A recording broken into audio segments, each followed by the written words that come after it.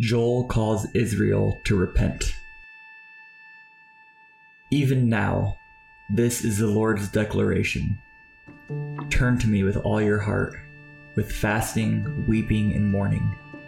Tear your hearts, not just your clothes, and return to the Lord your God.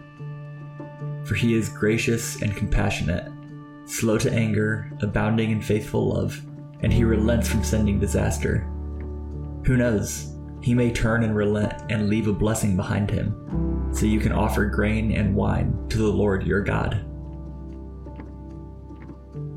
Blow the horn in Zion, announce a sacred fast, proclaim an assembly, gather the people, sanctify the congregation, assemble the aged, gather the infants, even babies nursing at the breast. Let the groom leave his bedroom and the bride her honeymoon chamber. Let the priests, the Lord's ministers, weep between the portico and the altar. Let them say, "Have pity on your people, Lord, and do not make your inheritance a disgrace, an object of scorn among the nations.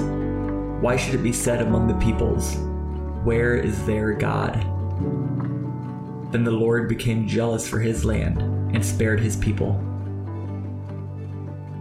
1 Minute with the Bible is brought to you by the Christian Standard Bible.